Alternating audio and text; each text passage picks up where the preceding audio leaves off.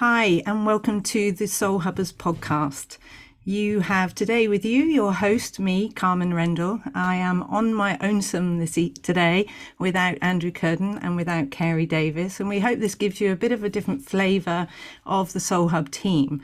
And hopefully we all bring a very slight difference in terms of how we interview people and how we bring the rest of the Soul Hub team and those we speak to life.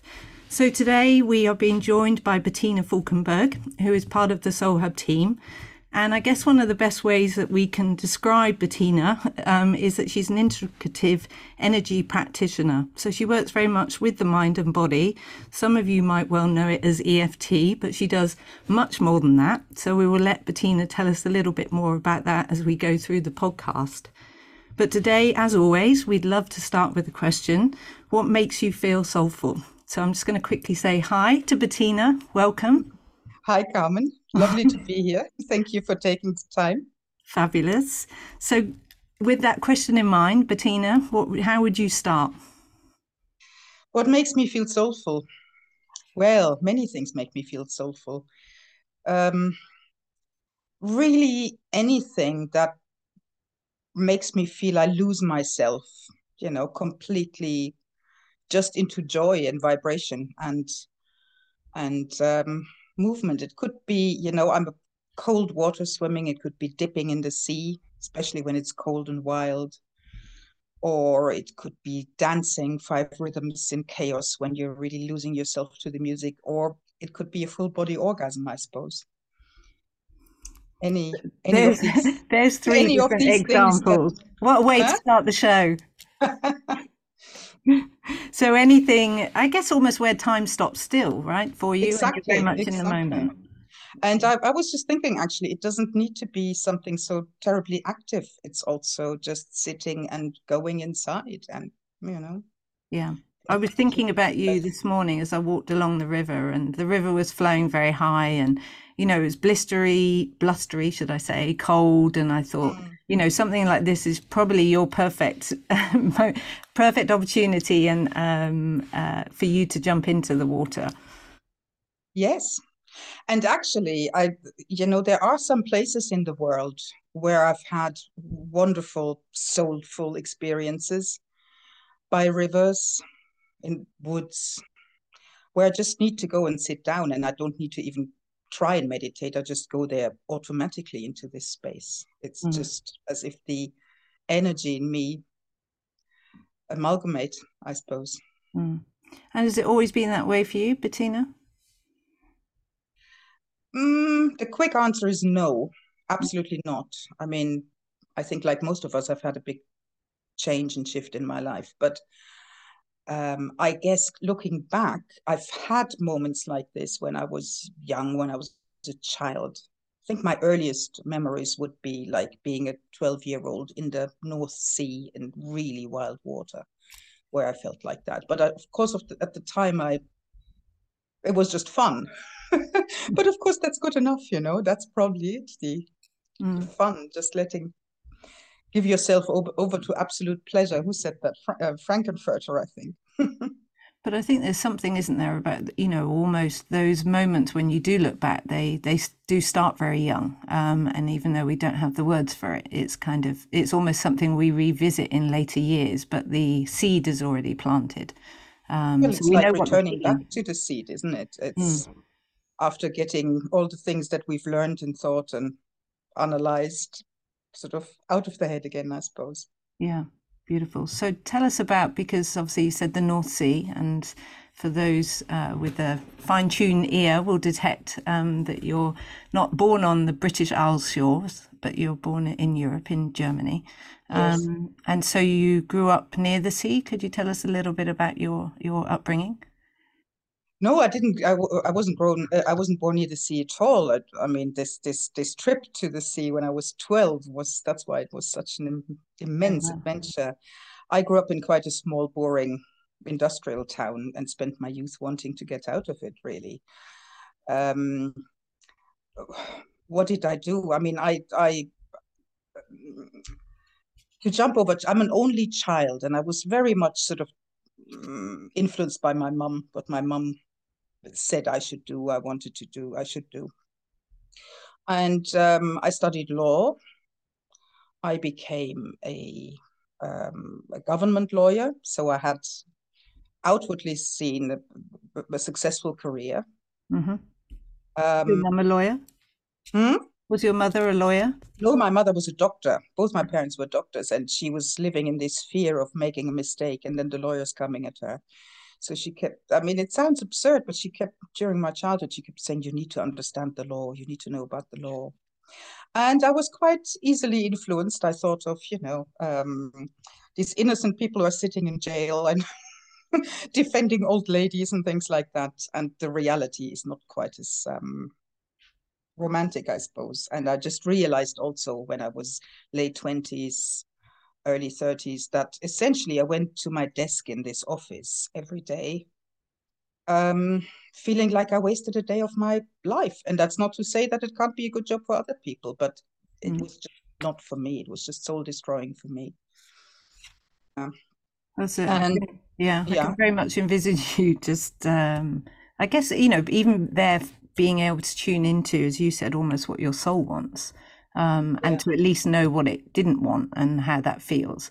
And the contrast, I guess, of even that moment as a 12-year-old of jumping into the sea, and feeling whatever, alive or connected, and then feeling the opposite to that in this career that had, to a certain extent, been paved out for you.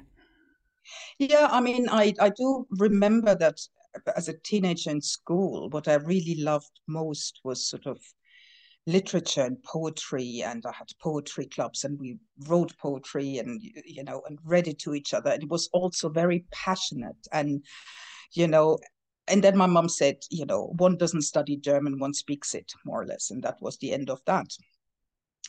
And another thing I do remember from my childhood is both my parents were doctors, and I was always worried about the old ladies that might have to go home on their own and, have no one to be with at Christmas and things like that. So I had this, I don't like to call it caring, but I had in a way this need or urge to be with people very young. Mm, But when I was 18, the only thing I knew is that I didn't want to do medicine. It's the only thing I knew, didn't know anything else. And because my mother really just had talked it out of me. And so, yeah, I ended up being a lawyer and feeling for many years, I guess, a lot of pain without being aware of it. I was in the wrong job, I was in the wrong relationship. And a part of me just felt that it was all wrong, but I had in a way either lost or not really discovered my gut, mm, my inner wisdom that knows, or if I've ever felt it, I didn't follow it because I was afraid of losing, the job, the husband, being financially poor, essentially. All these fears, always thinking that, oh, it's for other people following their dreams, but mm. not for me. And actually, at the time, I didn't know what my dream was either. I just knew that I mean, it sounds a bit grand, but it was suffering. I was depressed. I had a lot of depression over my life, again and again, better and worse. And yeah, so I just knew it was painful. Yeah.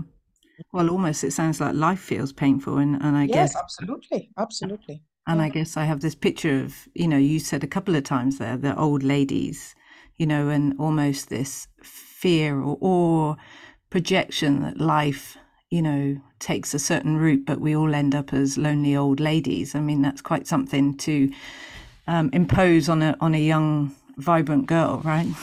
well, yeah, exactly. I mean, I felt very lonely throughout my childhood and even sort of 20s when I was a student, um, and that sort of was then interspersed with moments of enormous joy.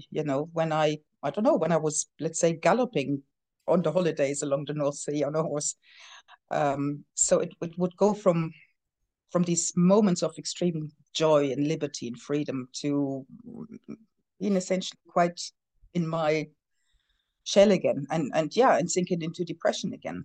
Mm. And yeah, Do you think knowing that, even because I think if we're always in a state of almost depression, which to be honest must be pretty impossible, there must be moments, always of joy, but being able to see the contrast, and therefore on some soul level, that you weren't necessarily, galloping on the right path.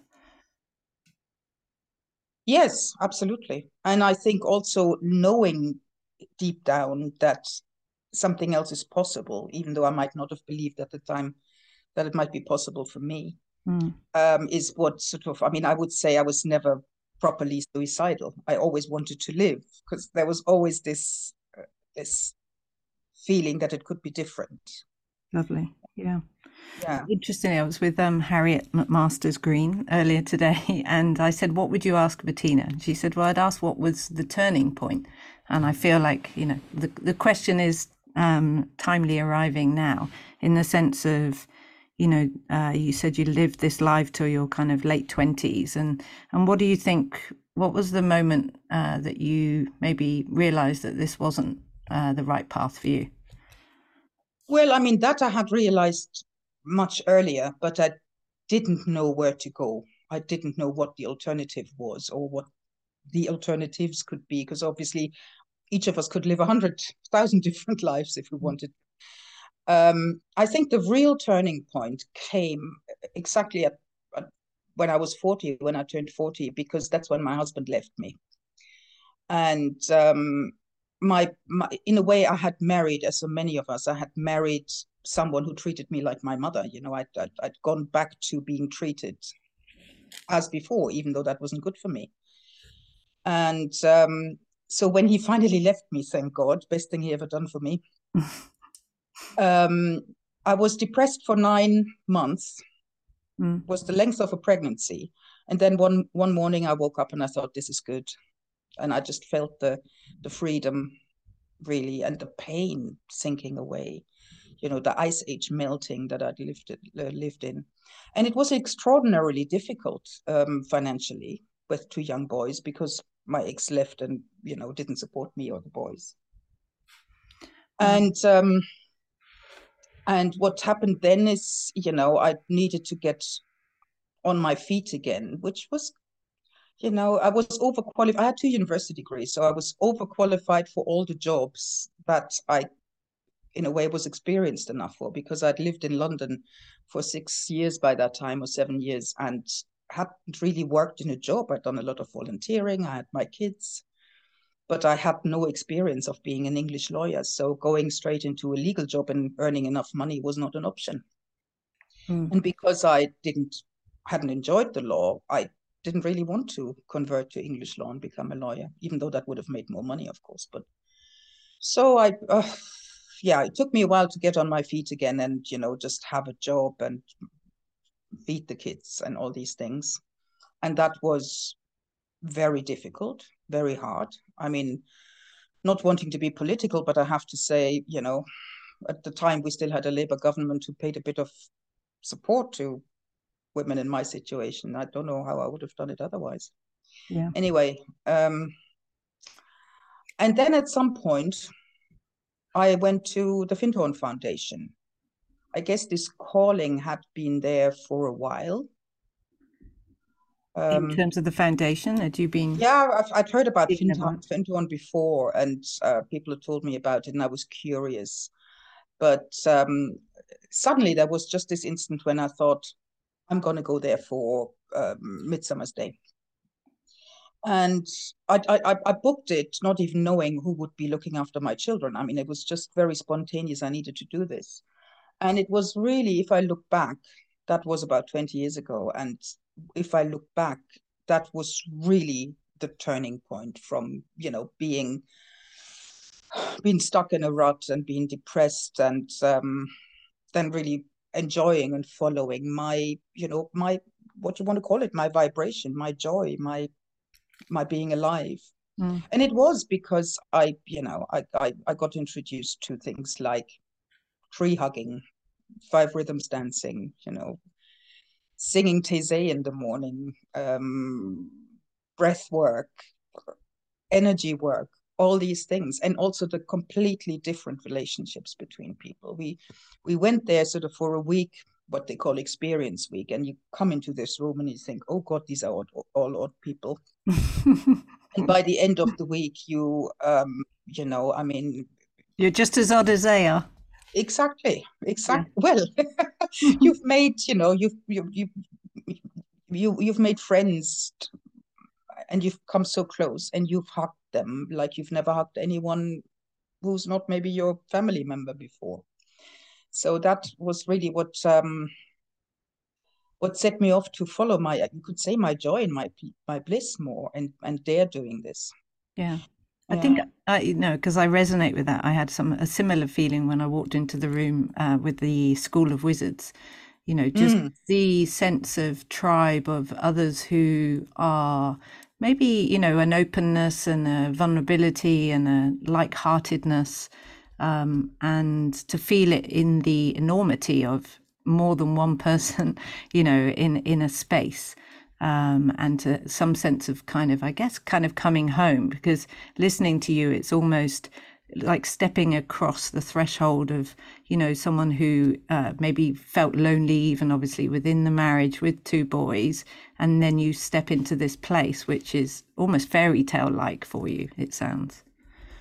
Well, I mean, that's not a bad, you know, comparison. And in Findhorn, I don't know whether you know Findhorn, but they, you know, they do believe in fairies in the garden, and the devas who help the cabbages grow, and the nature spirits. And I mean, I went from being a very analytical, critical, legally educated mind to suddenly thinking, God knows what's out there, you know, God knows what's possible. I certainly don't know much. Mm. And, So, and a willingness to be open to that, which is remarkable. well, I mean, that came automatically. I mean, I guess I was yearning for it. You know, I was waiting for this opportunity to be open and feel received and receive in a way. Yeah. You know, the in the end, it's all about suddenly feeling the flow of the energy. You know, I mean, I know I can't explain it, but that's what it felt like. Just sort of allowing the flow of the energy through me, Yeah. aligning. It all sounds a bit sort of theoretical when you talk about it, but Well, it's I guess the difference was also between me stopping to push for, you know, a job that paid better, or a more educated job, or God knows what, or for more money from him, or stopping to push and learning to allow, you know, learning to just watch what comes your way in a way. mm, And I'm not saying that happened like like like turning a switch, a light switch. You know, it wouldn't go from one way to another way overnight, but sort of that's where I began to to to feel the possibility of allowing stuff to come my way and things to develop my way. mm. Well, Andrew and I often talk about, you know, the moment of change, or the gradients of change, you know, and how it comes often through desperation or inspiration. Mm. And so even, you know, your path and your route around, you know, as you said, the corporate thinking and the lawyer within you, the analytical brain, and then moving much more into this energy world. And as you said, it can't kind of happen overnight. It's something that, you know, is obviously has always been there. And almost you have the evidence that the other route doesn't feel good, or didn't work for you. And, you know, and at that moment of whatever calling or desperation that then took you to Findhorn, and has led you, you know, on something that now for you feels much more intuitive and much more aligned to, I guess, who you feel you really are. Yeah, I mean, one of the first things that came out of Findhorn, I mean, in all that time, I still had a job in the city at the time as a fundraiser, you know, because that's what I could do and what they paid me for. But sort of the first thing that came out of Findhorn as such was that I started working with an organization called the Human Awareness Institute, or HI for short, which is a Californian American organization. And they run workshops on love, sex, and intimacy. And it's not an orgy, it's not tantra. It essentially it was about making connecting to yourself on a more intimate level, and connecting to others on a more, intimate and non-judgmental Mm. level. And again, that was an enormous eye-opener to me. Also, when I say workshops on love, sex, and intimacy, a big part of this was also to understand that so many of us think intimacy is the same as sexuality, and you need to be sexual in order to be intimate. And I mean, that's one thing I had done in my 20s, looking for intimacy and love and support and closeness by having sex, Yeah. which, not to be judgmental, but it didn't get me what I wanted. The And needs never so, get quite met. yeah, exactly. And so I learned there a lot about, uh, you know, supporting people, being with people, connecting to people, and in quite a magical way. And I felt also that with the people who I met through this work, many of whom have become lifelong friends, the quality of relationship and connecting with each other is so different. Mm. It's so light and deep at the same time. And so that has very much influenced, the therapist I am Yeah. today, I'm the way intrigued. I hold people. Yeah. Yeah, I'm intrigued how you found it, almost being the only child, and and as you said, two parents who are doctors, who my assumption is, are much more in the Western medical system, and so to know that intimacy is vital for our relationship with ourselves, let alone others. There's one thing about theoretically knowing it, right, and then being able to drop into that, into the trust and the depth of it, having not known it or felt it necessarily through the parental relationship, and not through siblings as well. I imagine that's quite a challenge to know what that feels like. Well, um, I guess you know it when you feel it. Yeah. You know it when you get it. Mm.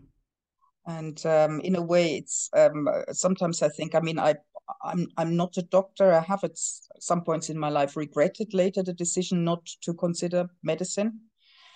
So, but in a way, I came back to supporting people and being with people, and often with ill people as well. And so it feels, in a way, I've come full circle there. Yeah, because I think you said earlier how, you knew you wanted to be around people. And I guess even, with the law, it doesn't work in isolation, and it is connected to people. So even though it's not done in the same way that you now work with others, there is still that innate wanting to do the right thing, or not the right thing, I guess the best thing for both parties, and to work together in collaboration, and to maybe serve those who, the energy of that is still there for you to serve those who are maybe not able to quite do that for themselves. And that's very important in the work that you now do, isn't it? Well, I mean, that was very much always the intention, but unfortunately, it's not really the reality, because you spend most of your time sitting alone at a desk over dusty files and folders. At least that was my reality of the law at the time. So yes, but you're right. I mean, the intention was a different one. Yeah. Yeah. So do you look back over your life and see that, as it sounds like, this is your life, that we know you've got many more years to come, Bettina, but at this point, do you sit from a place of hindsight and see the thread and the reason why your life has mapped out the way it has? Yes, I do. I do. And I mean, it's a process. I don't. There's no goal as such. I mean, there will always be something to work on, let go of, reconsider. And it's not as if there is a goal and then you stop and Mm. take a deep breath and say, now I'm here.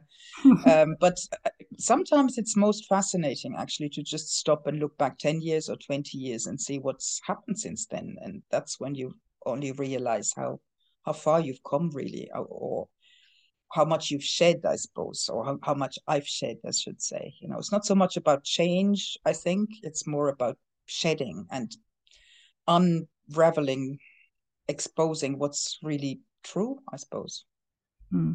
Which is kind of sounds like an onion, right? It's almost coming back Yes, to what exactly. Yeah, yeah, what it should be or who you really are, exactly. and Yeah, yeah. the layers we build up and armor, I guess, and the things that we've had to do to survive. And then it's almost, I'm reading a beautiful book at the moment by Sharon Blackie, and it's talking about haggitude, which I think is a fabulous name. I like that. I'm looking forward to my haggitude years, but almost that, maybe I'm in them, that moment, when the second half of our life is very much kind of where we really step into who we are, which I think is, is encouraging and, beautiful to, as you said, feel those layers shedding away and to really start to understand who you are and what you need from yourself and others. Yeah, it's interesting that you say that, because when you asked me for what was the turning point in a way, and I said it was when I was 40 and my husband left me, it really felt, my 40s really felt like I was living my teens again, as if I was just discovering the world, learning how to be in the world, exploring things, exploring in a way that I wasn't allowed and didn't dare when I was a real teenager. So that was a wonderful process, and I loved it. Yeah. Yeah. And so, can I be interested in your relationship, therefore, with your parents? Are they still with you? No. No. I mean, my dad's long gone. I mean, my dad, how long has he been gone? Oh, 25 years or so. And I was much closer to my dad in terms of personality than my mum. My mum died about 7 years ago, and actually she made it possible for me to make this switch from, going to my desk in the city every day to feed the boys. And actually then when she left me a bit of money, to say, okay, now I don't have an excuse anymore. And I gave up my day job and I started doing what I do full time. And it wouldn't have been possible if she hadn't left me some money. So I'm very grateful to her for that. Isn't Yeah. it? It's interesting, right? How fascinating that, the path she wanted to, the chains of the path she wanted you to go down, and then actually being able to give you the lock and to unravel the chains and take a new path, the Yeah. one that's more aligned for you. Of course, what she really wanted is, my mum was a very scared person. I've never come across anyone who had more anxiety and fears in her life than my mum. I mean, she would have one twitch and she was convinced it was cancer. And things like, we would be, my dad and I would be 5 minutes late and she was convinced there was a deadly car crash or something like that. She lived in constant crippling fear. And of course, the way she wanted to stir my life was out of a deep want to know that I'm safe, that I'm looked after, that I earn enough money and all these things. But of course, for me, that was just crippling. She didn't mean badly, but for me, it was really, it was a straitjacket. Yeah. What age did you leave home then, Bettina? Well, I left home when I was 18, I think, to go to university. But actually, I mean, again, that's not a new discovery. We don't, we take it with us. I Exactly. took a lot of the stuff that, a lot of the things I've done in my life were me repeating things that I'd learned, and so it's not just as easy as saying, okay, goodbye, I'm going now and I'm living a different life. I noticed I lived in quite a few parts in the world, and I always, when I was young, I always wanted to get away from small town and different cultures, big cities. And at some point I realized, but I always take myself and my stuff with me. So Exactly. yeah, Exactly. yeah, Well, I like the analogy of the shedding, and as you said again, in your head, you can kind of have an understanding of maybe as you said, for your mum, it was around you being safe, but the sense in the body is is huge, right? Carrying that kind of fear, and yeah. innate and something that you were born into, even coming in out of the womb and into the world. You step into that world of fear in the Yeah. energy. Yeah. So for you then to talk about kind of, being able to sit in a river or to find those moments of quietness and essentially, I guess, peace within the body is, Yeah. it's probably is one of the biggest achievements for you. Yeah, I mean, it just gives me such a beautiful sense of not needing anything. I mean, I'm just thinking of every time when spring comes around. I love spring; it's my favorite season. And every time spring comes around, and when I go for a walk, and the magnolias are starting to come out, and the first beautiful flowers, and then I just think everything is perfect right now, and I need absolutely nothing else in life, and I could die this moment, and I'd just be happy. And it's essentially it's all about this state, isn't it? Mm, And just knowing that we're unlikely to be in that state 24/7, but just allowing myself to know this state and be there with so very little, like being grateful for lots of little things that happen in your daily life. mm, That's what makes the difference, not really whether we drive a Porsche or not in the precisely. end. Yeah. Yeah. Well, and I guess the word that comes up for me is almost that safety, that you can feel safe with nothing, just Well, I mean, sitting. in a way, that brings us a little bit, if you don't mind, Carmen, that brings us a little bit to more to what I do, Yeah. um, because I mean, you said you introduced me an integrative energy therapist is what I do. My my main my main modality is EFT. If people know that, tapping, also also known as emotional freedom techniques, but I also include hypnotherapy, energy healing, all sorts of things that I've learned over my life.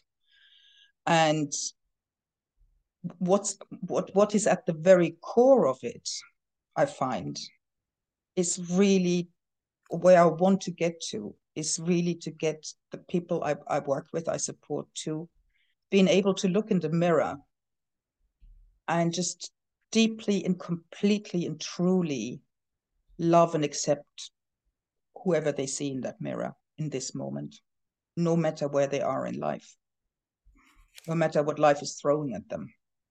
Mm, that's beautiful. Because, sorry, you wanted to say something? No, I just said that's beautiful, right? You think with everything going on in the world, if we could all find that within ourselves.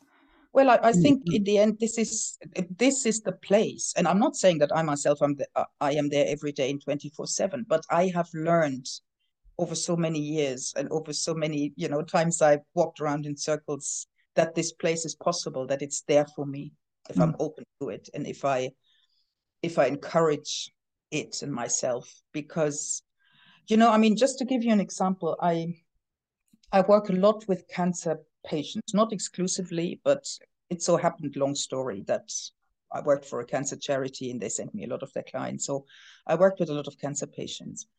And sometimes, it's, of course, often it's about just helping with the anxiety and with daily stuff, day to day. But I mean, sometimes it's a terminal diagnosis.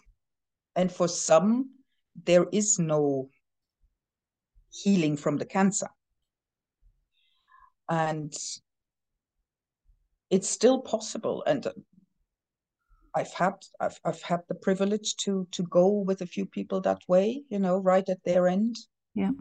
to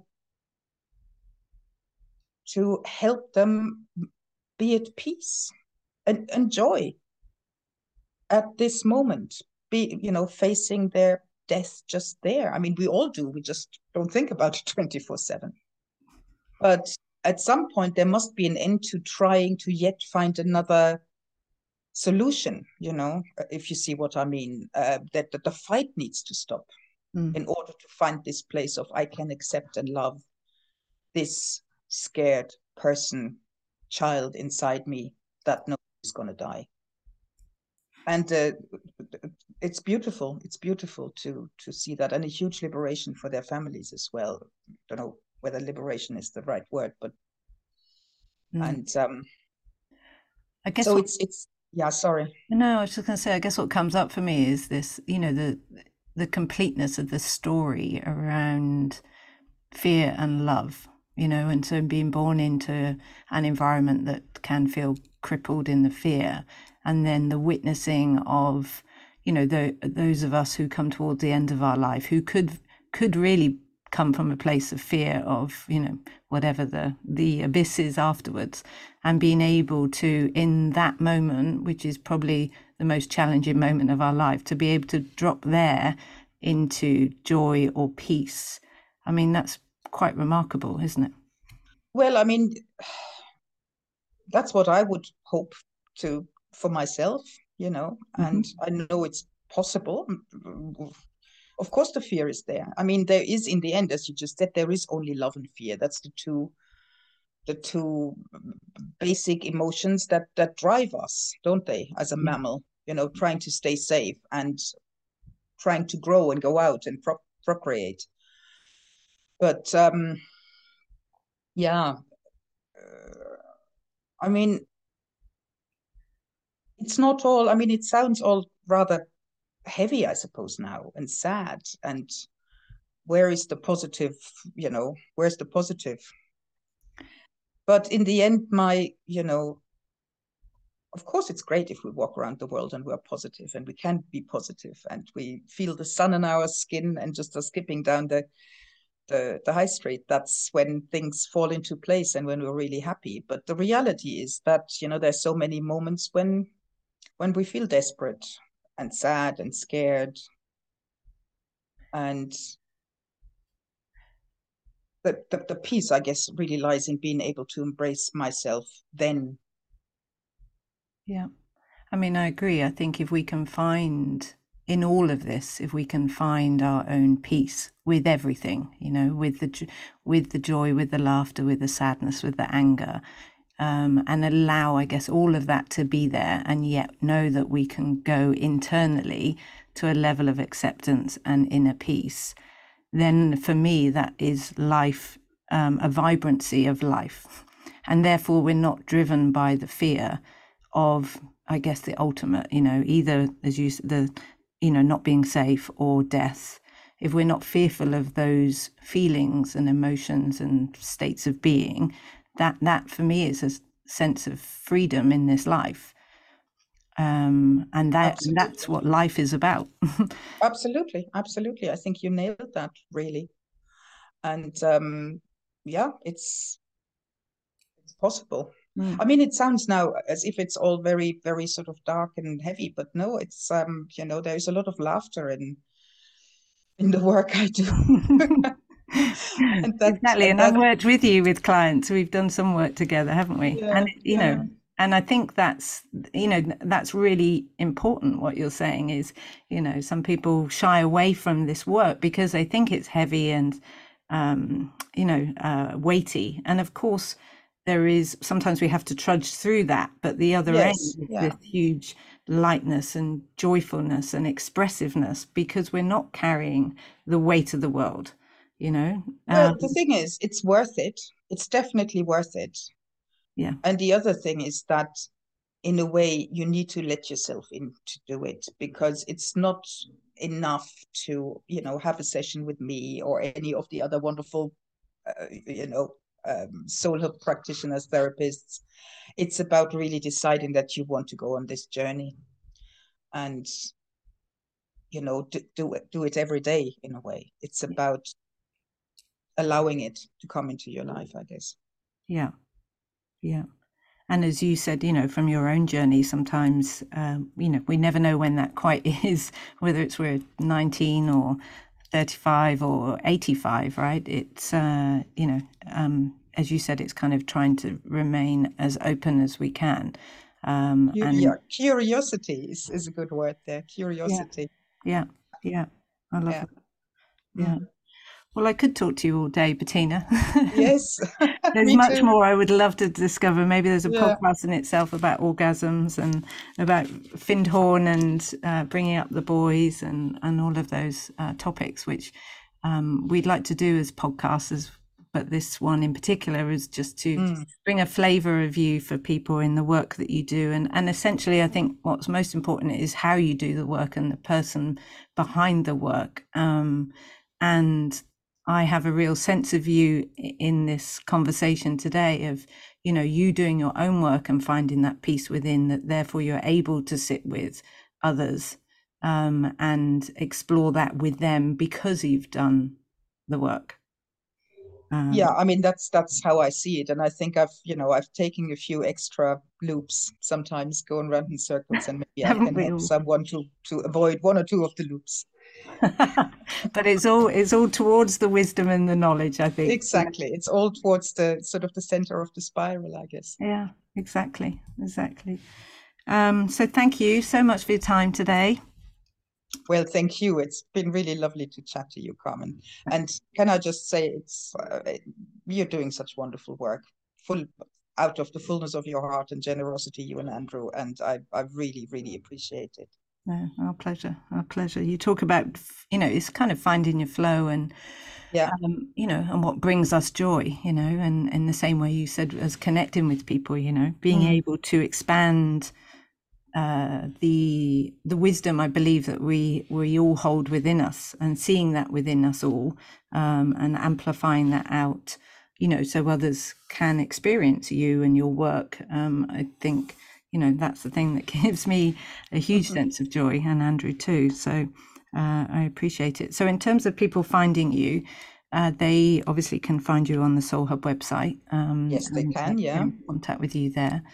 And they can work with you, you know, as groups or one-to-one, or as a business looking to hold a space, or a charity, and I guess, yeah, hold a space for others through the EFT work and your energy work. Is there anything Yeah. else you want to add there? No, I mean that's exactly what it is. Yeah. Yeah. Okay, perfect. Have a wonderful day. Thank you, everybody, for listening. And we will see you at our next Soul Hubbers podcast. Thank you, Carmen. Bye. Bye.